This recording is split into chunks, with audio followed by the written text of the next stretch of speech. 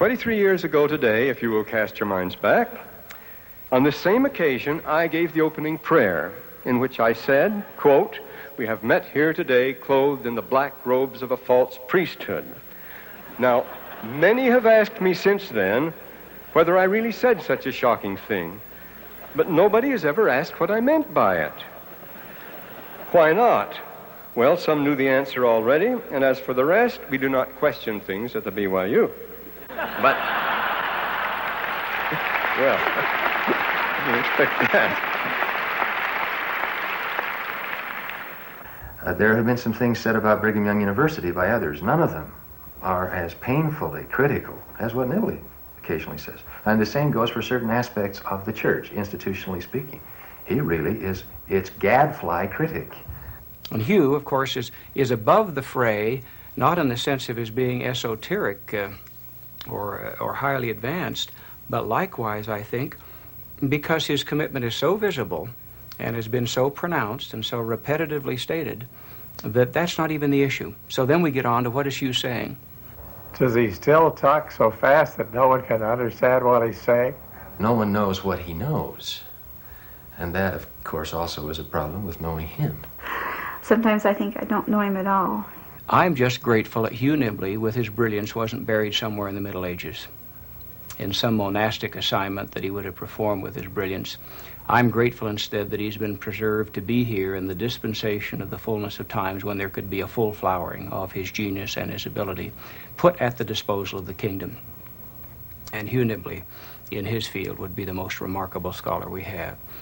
He is so focused on the things that matter and is spiritually submissive that he's impatient with mediocrity, he's impatient with irrelevance, and to the casual eye that may be seen as eccentricity, when in fact I think it's a reflection of his deepened discipleship. No, you just have to take Hugh for what he is and let him drift. Is he a cynic and a pessimist with all kinds of negative things to say? Yes. Is he an optimist, an idealist with great hope for the future? Yes. Some would say you can't get those together.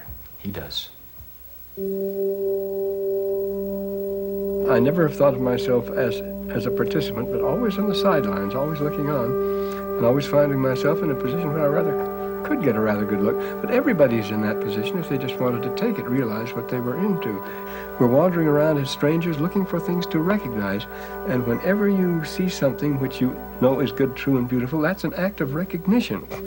And you recognize it as such not by analyzing it, but it comes to your memory. It hits you, I've seen that, I know that's right, and so forth. Still looking for darn. Wait a minute. They've got it hidden around here somewhere. I want to see, just give me one little LC here and I'll be thankful. But no, they won't do it. Let's look for it. City. City Ferracio. City? Yes, we know there's a city, but that's not the question. Tire Falco. La Ferrache. Desperately searching for it, eh? This is the search for the hypocephalus. Let's see now. They just started to carve this, you see. They haven't done anything here. Don't see it there now. Let me see, is it here? We go here.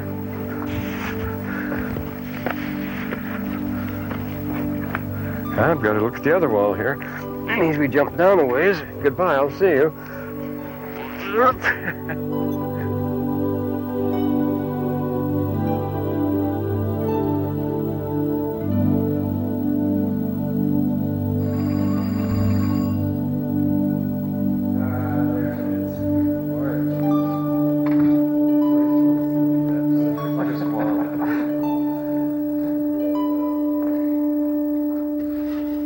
Instead of the passionate pilgrim, we could call it the puzzled pilgrim. Because that's what I've considered myself, as being a puzzled pilgrim. Going on a pilgrimage. I wonder what the hell I'm looking at. My earliest memories is running away from home. I remember that day when I was 3 and ran away. I remember everything that happened that day because I was trying to figure it out. I was determined I had to run away from it. I had to find out what was up there. used to walk in 24th, 25th Street. It used to go up the hill there and then was in the distance, and it was usually raining or something like that, but there would be a rainbow at Mount Hood or something. I would just ache to know what was up there. I just couldn't stand it any longer. I had to know what was beyond that street, you know. It just always seemed to be there, and he had this curiosity, the intense curiosity about everything, making telescopes in high school. In the middle of the night, I remember more than once, he'd wake me up at 3 in the morning and tell me that Venus or somebody was having an occlusion, and I didn't care to see it particularly. I didn't give a hoot. I think I would show off how much I knew in this sort of thing. I was prone to show off. That's true. An insufferable little show-off, we'll say that. Hugh was always allowed to do his thing. We sort of worked around Hugh. Things moved around Hugh. I'm sure Mother arranged things around Hugh. When he was a child, he had a whole suite of rooms all to himself. He was given very special treatment, but he was her favorite, and I think he suffered for it. Hugh's father tried to be a businessman like his father, Charles W. Nibley. Charles W. Nibley was one of the richest and most successful businessmen in the church. He was a presiding bishop for many years and a counselor in the First Presidency. He had 3 wives and 3 families. Was it you who were up in Logan the other day and saw that palace he built for one of his wives? He built these for his 3 wives, these palatial mansions. He didn't want them to grow up in poverty, his kids to grow up in poverty, and they didn't see the result. They were all spoiled rotten, had anything they wanted.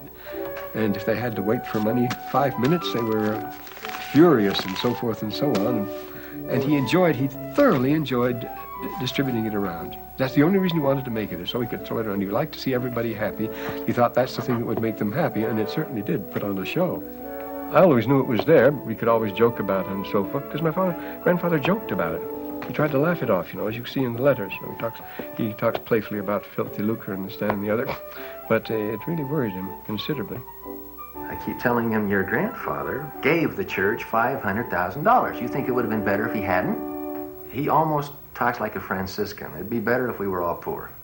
And he wouldn't be tempted to think God gave it to us and we can use it the way we want it. God didn't give it to us, and if he did honorably, then we better use it for him and not for our filling our own nest. Boy, he's tough on that. I think it was that last talk I had with Grandpa. And I went to see Grandpa Nibley, and that's when he died. He had a suite on the top floor of the Hotel Utah. He said, do you see that window there? Considering the things he'd done in his life, he says, if an angel were to come through that door, I would jump right out that window. I wouldn't hesitate. I'd go right through that window, he said. He couldn't face an angel. You were talking about the culture shock of meeting an angel or so forth. And that was our parting conversation, the last words to him. And then we said goodbye and so forth, but that left it with me, you see. Here he was in the First Presidency, had been presiding bishop for all those years, and yet he says now that he could not face an angel. And it was because we've been talking about it, because of the things he had to do in the way of business. So I don't have much choice. Money's never meant much of anything to you that I could see. That's the last thing you would think about. But this is the root of all evil, which I say is a very... Well, the word is philargyria. And philargyria does not mean love of money. We said, well, I don't actually love money. I'd like to have it. I want it, and so I don't actually love it. But philargyria is simply desire to be rich. Philargyria is the desire for money in the bank, which we all have. And that's the root of evil. Do you have any money? Yes, we have sufficient for our needs. There's nothing wrong with having sufficient. But, he says, it's wanting more that's the thing. Because more than enough is more than enough. If you don't need it, you don't need it. I mean, how it could be clearer, I don't know. The mere accumulating it for the sake of accumulating it simply wouldn't occur to him. He had no dislike of it. He just didn't think about it. It's a wonderful way to be, they say. I mean, people want things. They'll start wanting things, in other words. You start wanting things and there's no end. And you're tempted first. You must own this and you must that. And then, of course, the Book of Mormon is beautiful. Then the rivalries and the bitterness and ending finally in murders and so forth. It builds up there. But the temptation and then the snare, you're caught in the rapids and into many foolish desires for things. Well, lust, epithemy, is desire to possess something. Lust after. That's a good, strong word in English. We associate it with sex. You see, that doesn't mean that. It means I've got to have that. I've set my heart on that. I've got to have a Mercedes or something like that. Now, those are foolish and they're hurtful. And I say unto you, it is easier for a camel to go through the eye of a needle than a rich man to enter into the kingdom of God. This is a parable, and it was an expression for impossibility. It's a sprichwort. For the impossible, a camel through the eye of a needle is absolutely impossible, you see. And the apostles are amazed at that, you see. They didn't know of any postern gate through which you went and so forth. The idea the rich man must shed his riches to go through the eye of the needle and this, that, and the other. He says it can't be done except by a special miracle from God, special dispensation. Notice, and when his disciples heard it, they were, notice, absolutely knocked over. They were astounded. They didn't know, as I say, of any other possible explanation. They really took it literally. It says here, it's a weak translation, but it says they were exceedingly amazed. They're absolutely astounded and bewildered that he would say it's impossible for a rich man to get into heaven, saying, who then can be saved? But you're not going to get into the kingdom of heaven or Zion on this earth if you're encumbered with riches. It can't be done. This is the title that we came up with, but have you heard the story on what the original title was? No. I thought it would please him. It was going to be called The Nibley Legacy. And I had it all mocked up, and I invited him to my house, and I had it on the coffee table. He comes up with Phyllis, and I say, there's the book. And I thought, it's like announcing it with trumpets, and he would jump for joy. He just, oh, no, you can't do that. I don't like it. It won't do. It's not. And I said, why not? I said, well, for one thing, it sounds like I'm dead and gone, and I'm not. And for another thing, legacy, what does that mean? So I finally said, well, I'll call you tomorrow. Maybe we can brainstorm. In the meantime, I checked. And when I called him, I thought I had him. I said, Hugh, it's on the spine, it's on the cover, it's on the jacket, and it's on every page of the galleys. And if we change it now, it will cost $1,100. And I'd say, okay, go ahead. You know what he said? It's typical Nibley. Change it and take it out of my royalties. And I gasped, and I said, Hugh, do you care that much about a title? He said, no, I care that little about royalties.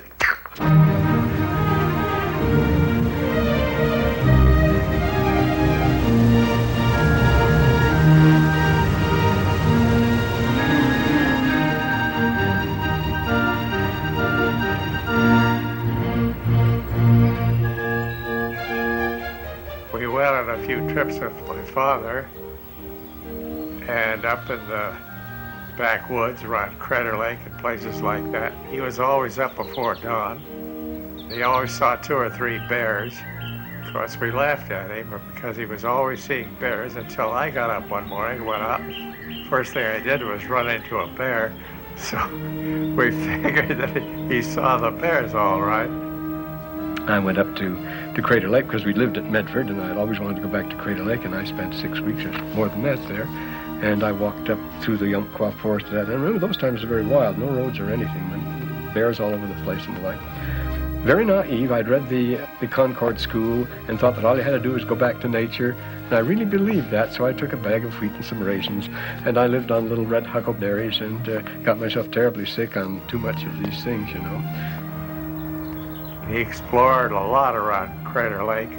I think he swam out to an island there that was in that ice water. I don't know why he did it, I guess just because he enjoyed it.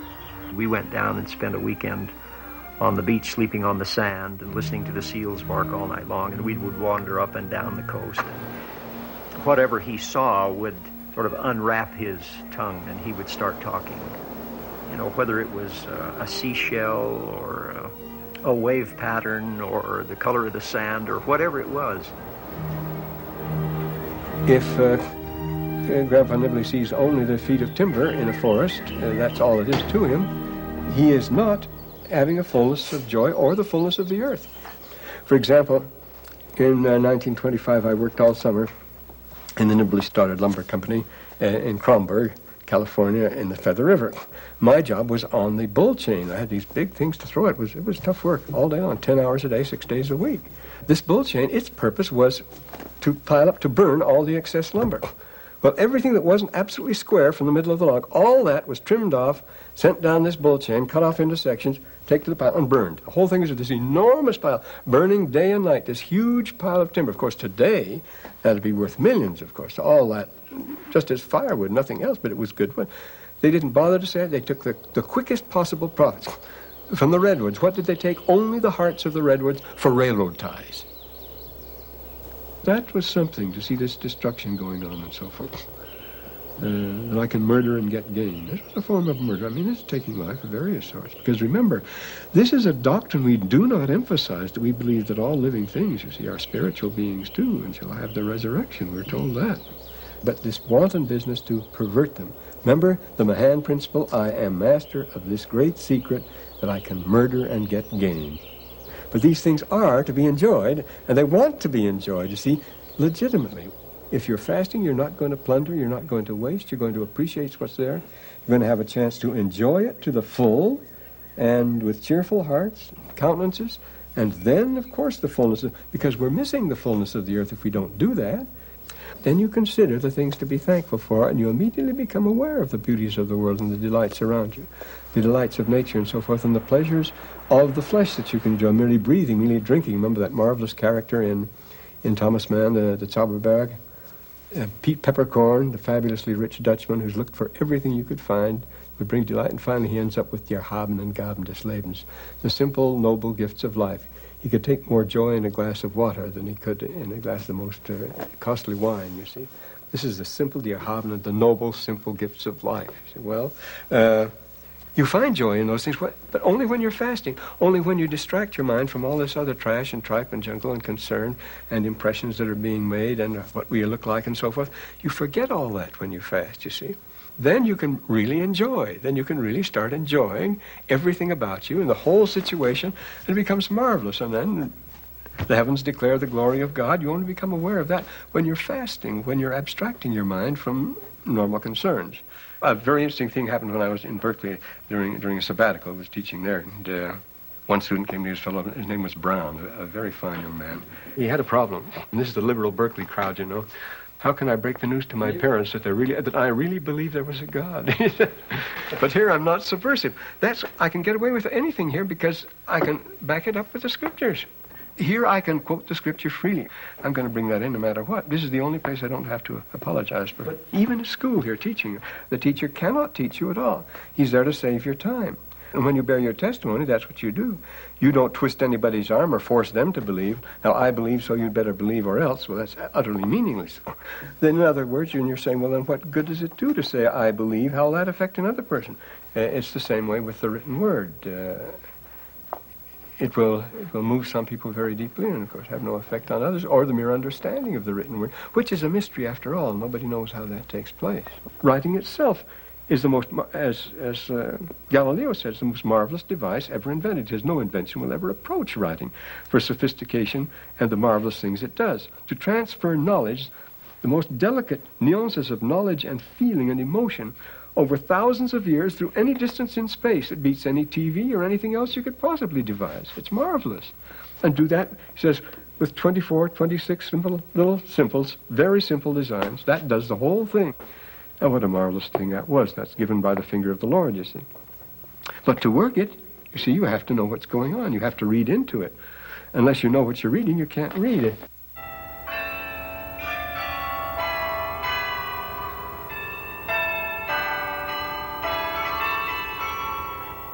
I met him when he was at Cal in 1933.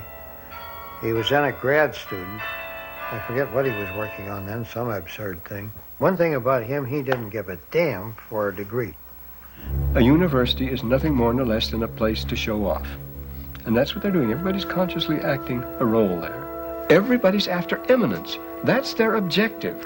Their whole objective is eminence. They have nothing else to live for. It's the predicament of Faust. You see in the opening act of Faust there, Faust says, Eis Doktor, Eis Magister. I'm called now master, I'm called even a doctor, and here I am. I've been fooling people all these years. So Faust, the greatest, learnedest man in the world, decides there's nothing to do but commit suicide because it's a fake. The whole thing is a fraud. Well, that's when you bring the university and the scholarship and theology together. So the devil appears and he makes his bargain and so forth as a result. But when scholarship is clothed in the robes of authority and that's why they're the black robes of a false priesthood, you see. But there's no such thing as having an education at all. No, education, that means a formal line of training, that there's such a thing as a terminal degree. You have an education. That's not absurd. It's all becoming business and law now. Well, that's it now. That's the thing to do. And so that's what an education is. But that's not where your learning and knowledge really comes from. It's the gospel of repentance, and it's progressive repentance. Wherefore you shall repent and call upon God in the name of the Son forevermore. And forevermore, it's a progressive repentance to realize where your weakness is. Now that's a humiliating process, and it's one people can't put up with. It's a progressive revelation of your own ignorance as you go on to solve the problem. The great Scaliger, for example, the greatest scholar who ever lived, when he was learning Hebrew, he went to the ghetto, and the children made fun of him, correcting his Hebrew, which is very crude, you see. And the scholars wouldn't speak to him. They were indignant. He was willing to humiliate himself and become as a little child, see. Unless you become as a little child, you're not intelligent, you see. You're stupid. And that's what they blocked it, because their haughtiness, their pride, and that pride is stupidity, is what it is. But I've noticed that all along. Because as students, we were so blessedly ignorant, so horribly ignorant. And the teacher was, you declared a PhD when you still don't know anything, but from then on you go on teaching and you begin to pontificate from that moment. But you still don't know anything, you see. No matter how sharply you focus on a particular object or how highly you specialize, you miss most of it, no matter what it is. So that no person has the same experiences or reaction as the others. You see a different thing. Everyone's seeing is selective, and mine has been, you see. I select certain things and completely bypass others to an astonishing degree. I think if you live right and keep your mind open, if you ask for revelation and so forth, and your mind is open, you will receive hints and proddings that are stronger than just normal insights and things like that. Things that are very strong sometimes. The one thing that he has that I would give anything to have is the gift of absolute faith. He has it. And this you can't acquire. You either have it or you don't. He has it and I don't. We used to talk about that in terms of Faust. You know that famous line, Die Botschaft höre ich wohl, allein mir fehlt der Glaube. I hear the message well, but I don't have the faith. Did you always have a testimony of the gospel? Except for one short period, when the bottom of the world fell out. That was desperate. But when was that?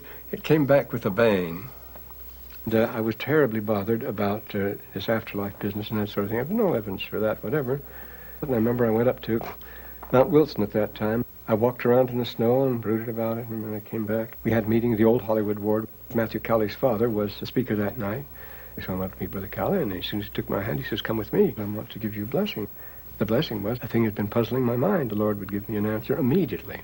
Within the week, I had an appendicitis attack, and so we went to the old Seventh-day Adventist hospital out in Loma Linda and have the appendix taken out. As I understand, he swallowed his tongue and actually was at one time technically dead. And of course they realized what had happened, worked frantically and brought him back. But during that period he had one of these life after death experiences very much like the ones that Dr. Moody describes. Then all of a sudden, down this thing like a tube, you get sucked down this thing, and you come out and oh, boy, I know everything. And everything is there, and everything, this is what I wanted to know, 3 cheers and all this sort of thing. And I started solving problems and everything else, and then they found the resuscitator, and the doctor says, I talked to him all during the operation. I said, just because I can't move now, it looks as if I wasn't feeling this, but it hurts so much worse than I can describe. It's real, all right. And I talked with him the whole time during that thing, and Dr. Whalen talked about that. He said, I've never seen anybody do anything like that. But all I wanted was to know whether there was anything on the other side.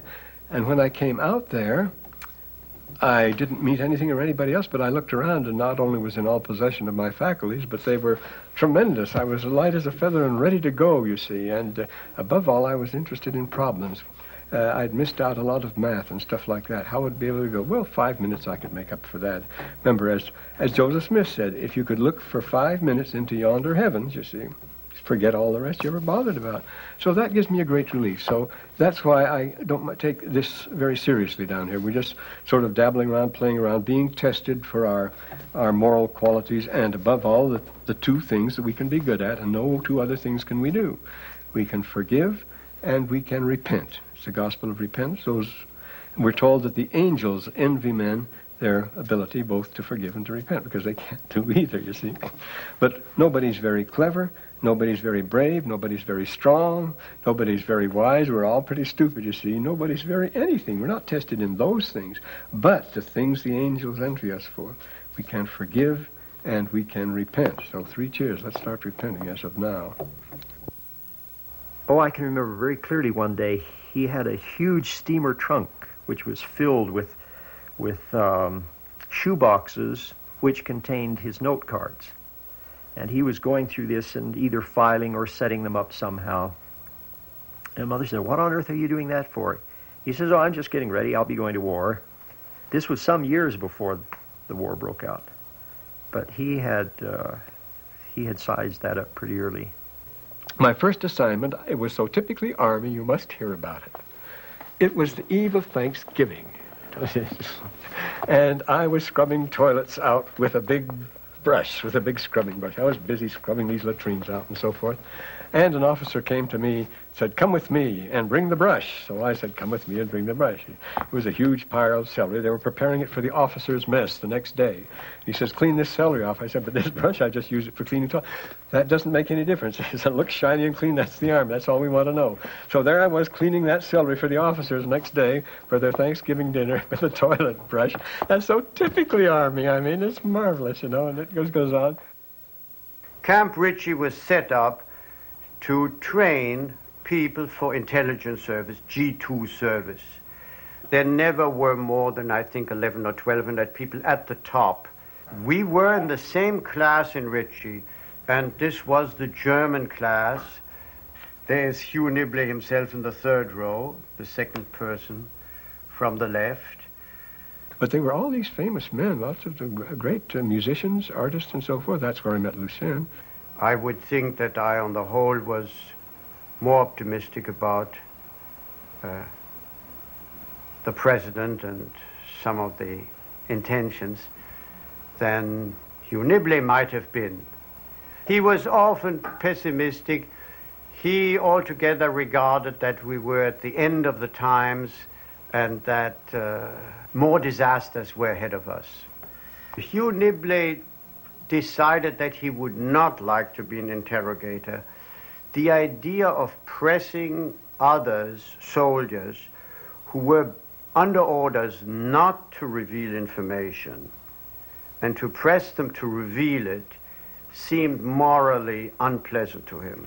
He therefore went into that section called Order of Battle, in which the purpose was to know what forces were facing any one of the sections of our army. Now, OB teams were to be attached only to Army groups. That was as high and as safe as you could get, with one exception. So when we were in London, we received our assignments. I remember Wagner came out. We was up on the top floor late at night on the British War Office there, and they had a special wooden structure built up there because they didn't have enough space.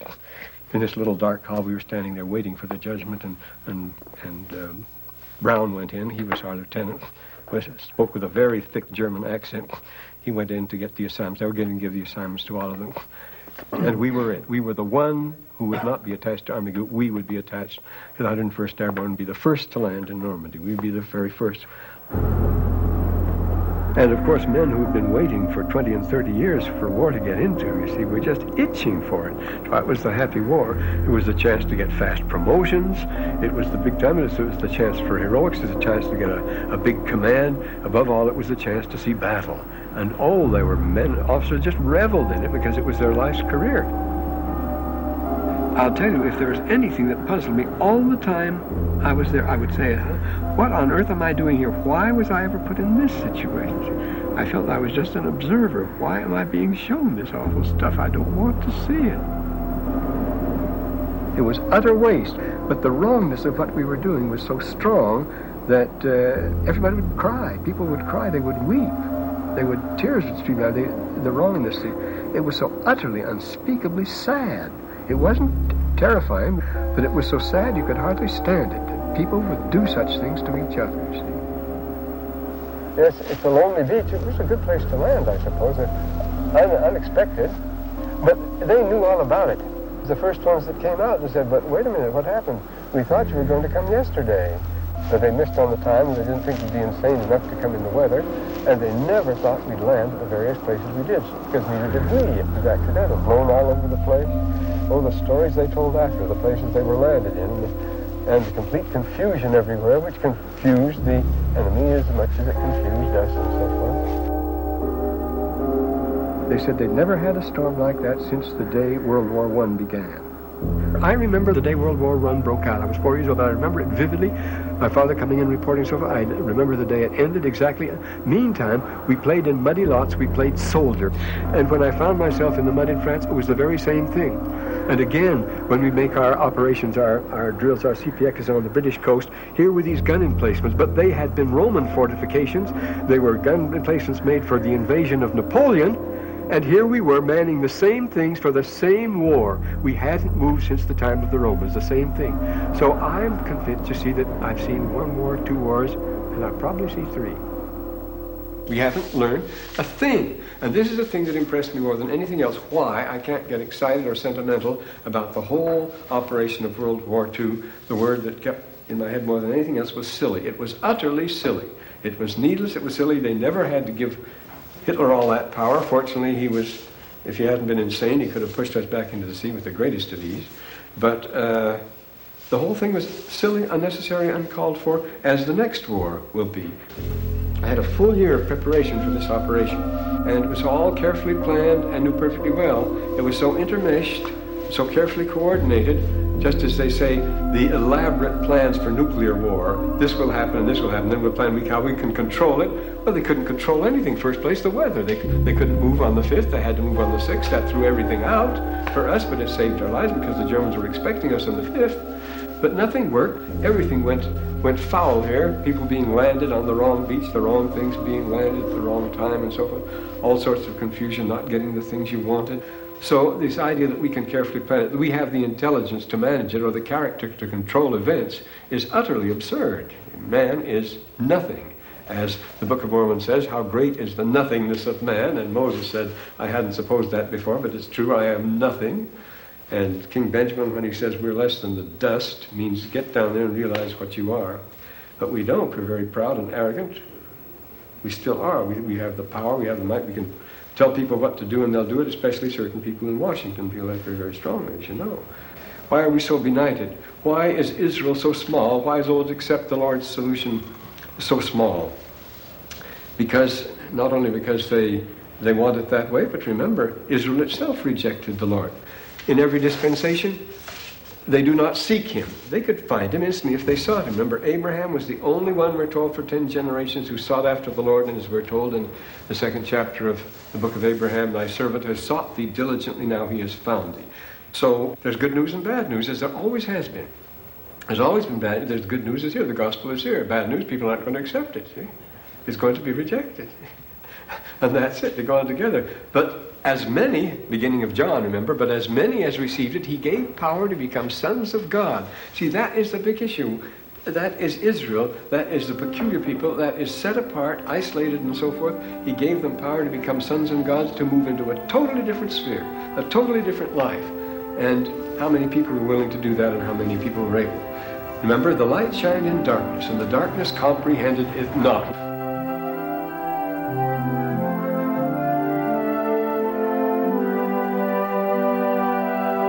Nibley has been a ritualist. That is, a man who not only sees that one way to study cultures is to look at their rites, R-I-T-E-S, but in addition is convinced that somehow these rites tie in to the ideas of the temple, and finally, even to the foundations of civilization. Egypt seems to be the capital, or the center, related to many other cultures, both temporally and spatially. The Egyptians realized, as we do, that all life comes from the sun. Its energy reaches us. Most immediate sensation is light. And if you're in Egypt, you know how the sun dominates the picture. Light and life are literally inseparable. That's a scientific fact of our own day. The light of the world is the life of the world, as the scriptures tell us. Here we are in the dark, mysterious passages beneath the Egyptian temples. But they are still places of joy, and we've got the joy symbols here. Just in coming down the final step here is the picture of the sun disk sending down in its rays from heaven, as it says, even to this dark place. Who wants to plunge into a dark underworld and leave this all behind? And only Egyptians, I say, were honest enough to recognize that that alone is the fundamental question. The oldest written text in the world is here. We don't start out with primitives uttering a lot of mumbo-jumbo and dancing around and practicing cannibalism and so forth. This is a very highly developed doctrine. There's only one older text of it, and that is from the Shabako stone. Well, here we are at the end of the journey, and we learn that it is not the end. Just as the end of the door, we've been told, he says, the priests sing, he has come here to be purified, he has come here to be purified. And then they break out into a hymn of praise and joy. Anakef, Anakef, when is pen, Anak, he lives, this Wenis lives, he does not die. En Temef, he does not die. Wenis does not die, this Wenis does not die. En Sekef, he does not pass away. En Hepef, he is not covered over. After all, he may be here, but he is not covered over. Eunice is not covered over. He is going on and on. And finally we get to the end, and here, from this it's clear that he has completed all the ordinances. They say to him, Pesher en ek yirtu, thou hast yatu, thou hast circumambulated the holy ceremonial centers. I wrote a study on that, I know what I'm talking about there. Finally he says, you are reinstated, complete. Or this displays the Egyptian love of multiple meanings. The various members of the body are those of Atum, the creator god, or they even are Atum. The Egyptians love punning, and I believe that em temet can mean completed or a perfect thing. In this case, the legs are completely restored. It's a perfect past participle. Your face, your head, then just the tongue down here is complete. So he's physically reinstated. Everything is taken care of. He is now ready to leave, and he doesn't stay long. The positivism of modern science has obsessed us with this idea that the Egyptians are beset with this morbid preoccupation with death, the gloom, and the tomb. The grisly mummy image, that we've got with the Egyptians, and nothing could be farther from the truth. Resurrection, not death, is the theme here. Look at this man. He's striding forth with purpose and gladness, his eyes looking forward. The hands above his head are raised in the Ka gesture, which is the salute to the spirit moving into the higher world. The upper world is the Ka, you see. When you enter the presence of a great one, you raise both hands to show that you're not armed. Also, that you bear no ill will, and that you trust him completely. He's coming into the presence of the Father, you always call him the Father, with complete trust and confidence, you see. And that's followed by the chetep, or the embrace. Then you embrace him, and you become one with him. You become his son. I have friends that say not only that they don't believe on such absurdity, but they don't believe for a minute that I believe on it. They say you can't believe on anything so silly. It's so far away, and we've got so far away from that. But when you're close to it, it becomes an obsession. What would you rather have? Would a man not give everything, you see, to have a complete life, abundant life, and live forever? What is the greatest of gifts? It's eternal life. Well, we say there's no such thing. Well, they say there is, and of course you're obsessed with eternal life. If there's a chance for it, you'll do everything. And I think it's important that we have these records and go back to these early times to get us off dead center. What should we be looking for? Remember, First Nephi ends with 4 things. There are 4 things we should never look for. The first thing is gain. The second is power. The third is popularity. And the fourth is the lusts of the flesh, it says. Those are the things, and they all go together. And those are the things everyone's looking for. Those are our objectives. When you say, well, what should be our objectives? Abraham, Book of Abraham, that second verse says Abraham, what he was after, what he wanted. But now here's what he's after: greater happiness and peace and rest from me. So he seeks for the blessings of the fathers, and the right whereunto I should be ordained to administer the same, having been myself a follower of righteousness. Now, obviously, he is in on a tradition. We're dealing here with a sort of closed circle. Every time we mention these things, remember, we're dealing with a closed, you have to be an initiate, you have to be inside. These things can't be treated lightly, they have to be taken seriously. You see, the great emphasis on Israel is that it's a holy people set apart. The word peculiar, sigil, is the word they use, which strongly resembles the Latin sigillum, to be sealed. A sealed people, peculiar, set apart, reserved to me. The Lord uses those expressions all along. You're supposed to be absorbing as many into you as you can. You're supposed to be going, so eventually you will suck in the whole world. And at each particular stage, the knowledge is limited to those who will receive it. Wherever we look in these Egyptian monuments, the king has to follow one thing, mat, righteousness, justice, fairness, honor, a stable social order, things as they should be. We would say the two things that cover everything are that the beloved Son who is full of grace and truth. You see, truth, there's nothing false about it, but grace is there's nothing negative about it. Self-interest, ulterior motives, scheming, gaining, trying to get ahead, influence, power game, none of that. Grace is the very opposite of that. It's charis. Our word cheer is also related to it. Also the Greek charis, Latin gratia. Gratia means thanks. It means a free gift, a gift you don't ask anything in return for. You feel that way, just as we give things to children not for what they can do for us, but because of love, you see. So grace is, the tendency, of course, is to render it in new translations as love, which is right.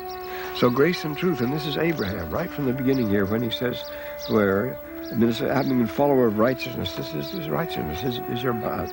Desiring also to be the one to possess greater knowledge. Always he wants possess great knowledge, then he wants a greater knowledge too.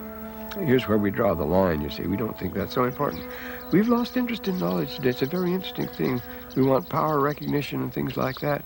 But knowledge for its own sake doesn't excite us very much. It's surprising how many students will say, don't tell us something we don't already know.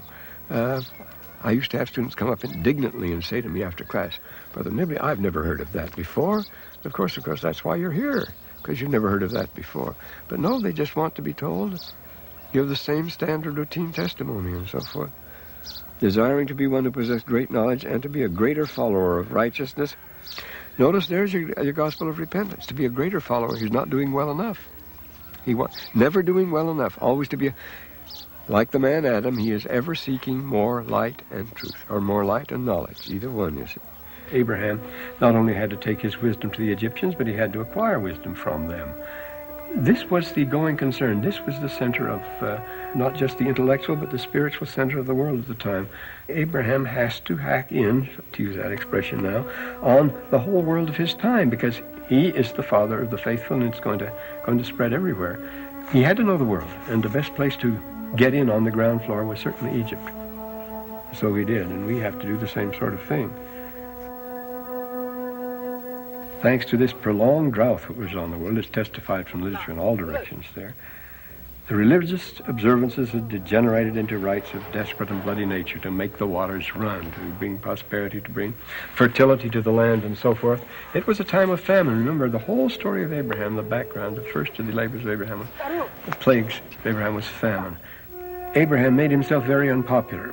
For that reason, he would be an ideal substitute for the king for the sacrificial rites. The king was responsible for the prosperity and fertility of the land as he was for the victory of the army. When those failed, he was supposed to be put to death. Even when they didn't fail, every 30 years at the Sed festival, he had to be put to death, supposedly to renew his strength. But he found a substitute, and there's a lot said about these substitutes. And we're told that Abraham went through this routine too, that he was rescued at the last minute, rescued by an earthquake. The moment he is rescued, the angel takes him up to heaven, and then the angel shows him a picture. He draws the whole thing for him on this round picture and points it out to him and says, when you get back to earth, you make a duplicate of that, you see. Well, he shows him this diagram of the cosmos, and it looks like our facsimiles, and of course we see in it the hypocephalus, what it is. Then Pharaoh ordered all his court, 365 nobles, to bring their children to the court and had Abraham sit on the throne and teach them about the sun and the stars. And so there's your facsimile 3, where Abraham, seated upon the throne of Pharaoh, is discoursing upon the heavens. Now here's an interesting thing. That figure on the throne is Osiris. Well, of course he's Osiris. He has to be. Abraham would have to be Osiris in that capacity. And he is the king. But how it begins with the figure 1. Osiris is lying on the couch, and he cries out, "Come to my aid and rescue me." When he reaches the depths, at the last extremities, he cries out, and then the angel of the Lord comes to deliver him. Now, this is Horus, you'll notice. He is the Horus hawk, and always the son of Osiris is Horus. Horus comes in the form of a hawk and rescues him and takes him up, and he delivers him, and then he takes him on a guided tour through the heavens. And before you receive your final throne, you have this tour of the universe, and you see all this stuff, and then in the final scene, you mount the throne. This is what you do. You come out in glory. And so this is the theme, and is exactly, of course, the sequence that we follow in the Pearl of Great Price. Similes 1, 2, and 3 in that order. And so, at the great temple of Dendara, you find way up on the roof the resurrection complex. And there, what do you find but the themes of this Osiris myth? A sacrifice, a revelation of the cosmos, followed by coronation. It began with the drama of the passion or the sacrificial death of Osiris.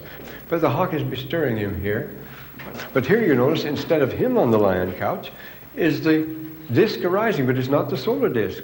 It's the Heparu, which means he's changing his form now, preserving his identity, but changing his form and rising up. That is the symbol of transformation and ascension, both. He's got to rise.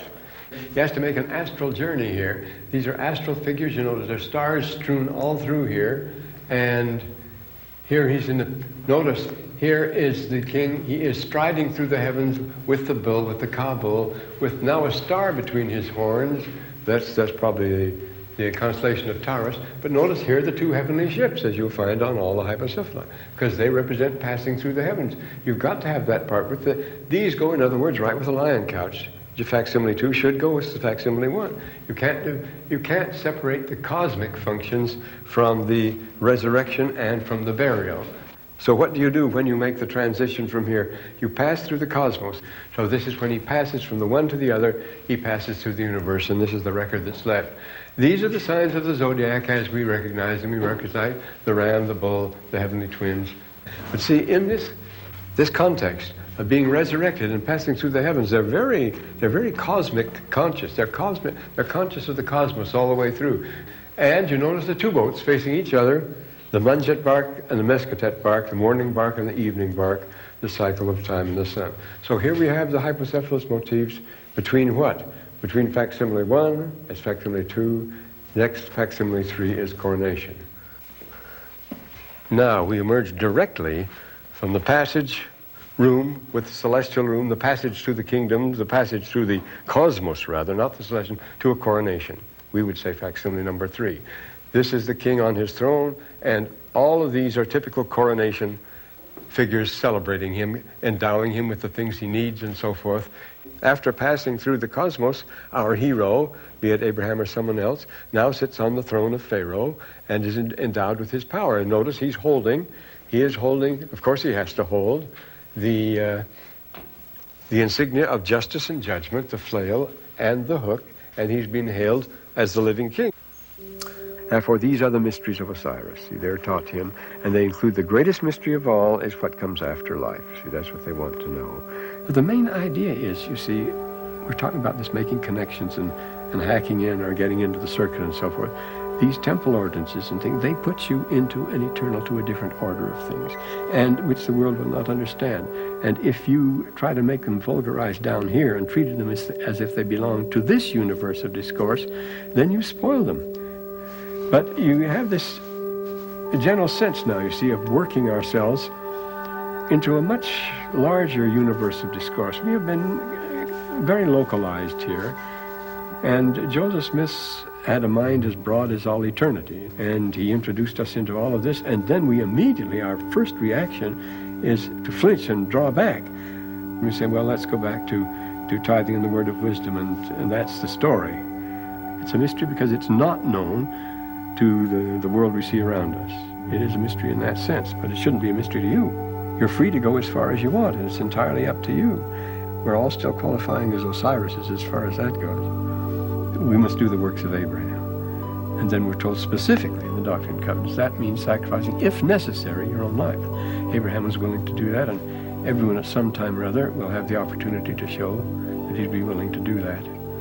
Remember, we're told that Abraham was tested to the last extreme, to the ultimate extremity, as we're told in the Doctrine and Covenants.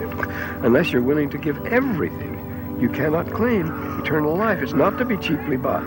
These are the great blessings of Abraham, Isaac, and Jacob, and must be brought.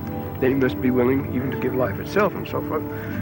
There's a story that's told in the Midrash. It begins with Abraham sitting in the door of his tent in the plain of Mamre in the heat of the day. But this was a hot day, you see. This is what inspired the story, probably. It was a hot day. It says it was the day like the breath of Gehenna, like the breath of hell was coming out. And you can see the kind of country it was and is when this is so, the heat and the dust and the sand, the utter desolation. And he was worried, of course, because he says some poor stranger might be lost out there. Someone might have lost his way and be perishing, because you're not going to last higher in this. So he sent his faithful servant Eliezer out to look everywhere. He sent him out in all directions. He came back. No, I can't find anyone anywhere. He was still worried. He says there might be someone out there. And you have these feelings. So he went out himself, though he was very sick at the time. He was sick and ailing and old, and he went out and into that hell. And he looked and searched, but he found no one. And at the end of the day, he came back exhausted toward his tent. As he approached the tent, the three strangers were standing there. It was the Lord and the two with him, because the Lord goes with his counselor, so to speak. He throws himself down on his face. And then it is that he promises him Isaac as a reward for what he had done. The supreme. It's a very moving story. He'd gone out to look for his fellow man, and out in that dusty hell, you see, all alone. Eliezer couldn't find. He said, I think I can find something. Well, he found something. He found the answer to the thing he'd prayed for all his life, his son Isaac. Yeah. It's a beautiful story. But it's the desire of Abraham was that through him, his people and all mankind should be blessed. This Abraham, who towers like a colossus, is every man, as every man should be. In this world, remember what the Lord promised the apostles, in this world ye shall have tribulation. But be of good cheer, I've overcome the world.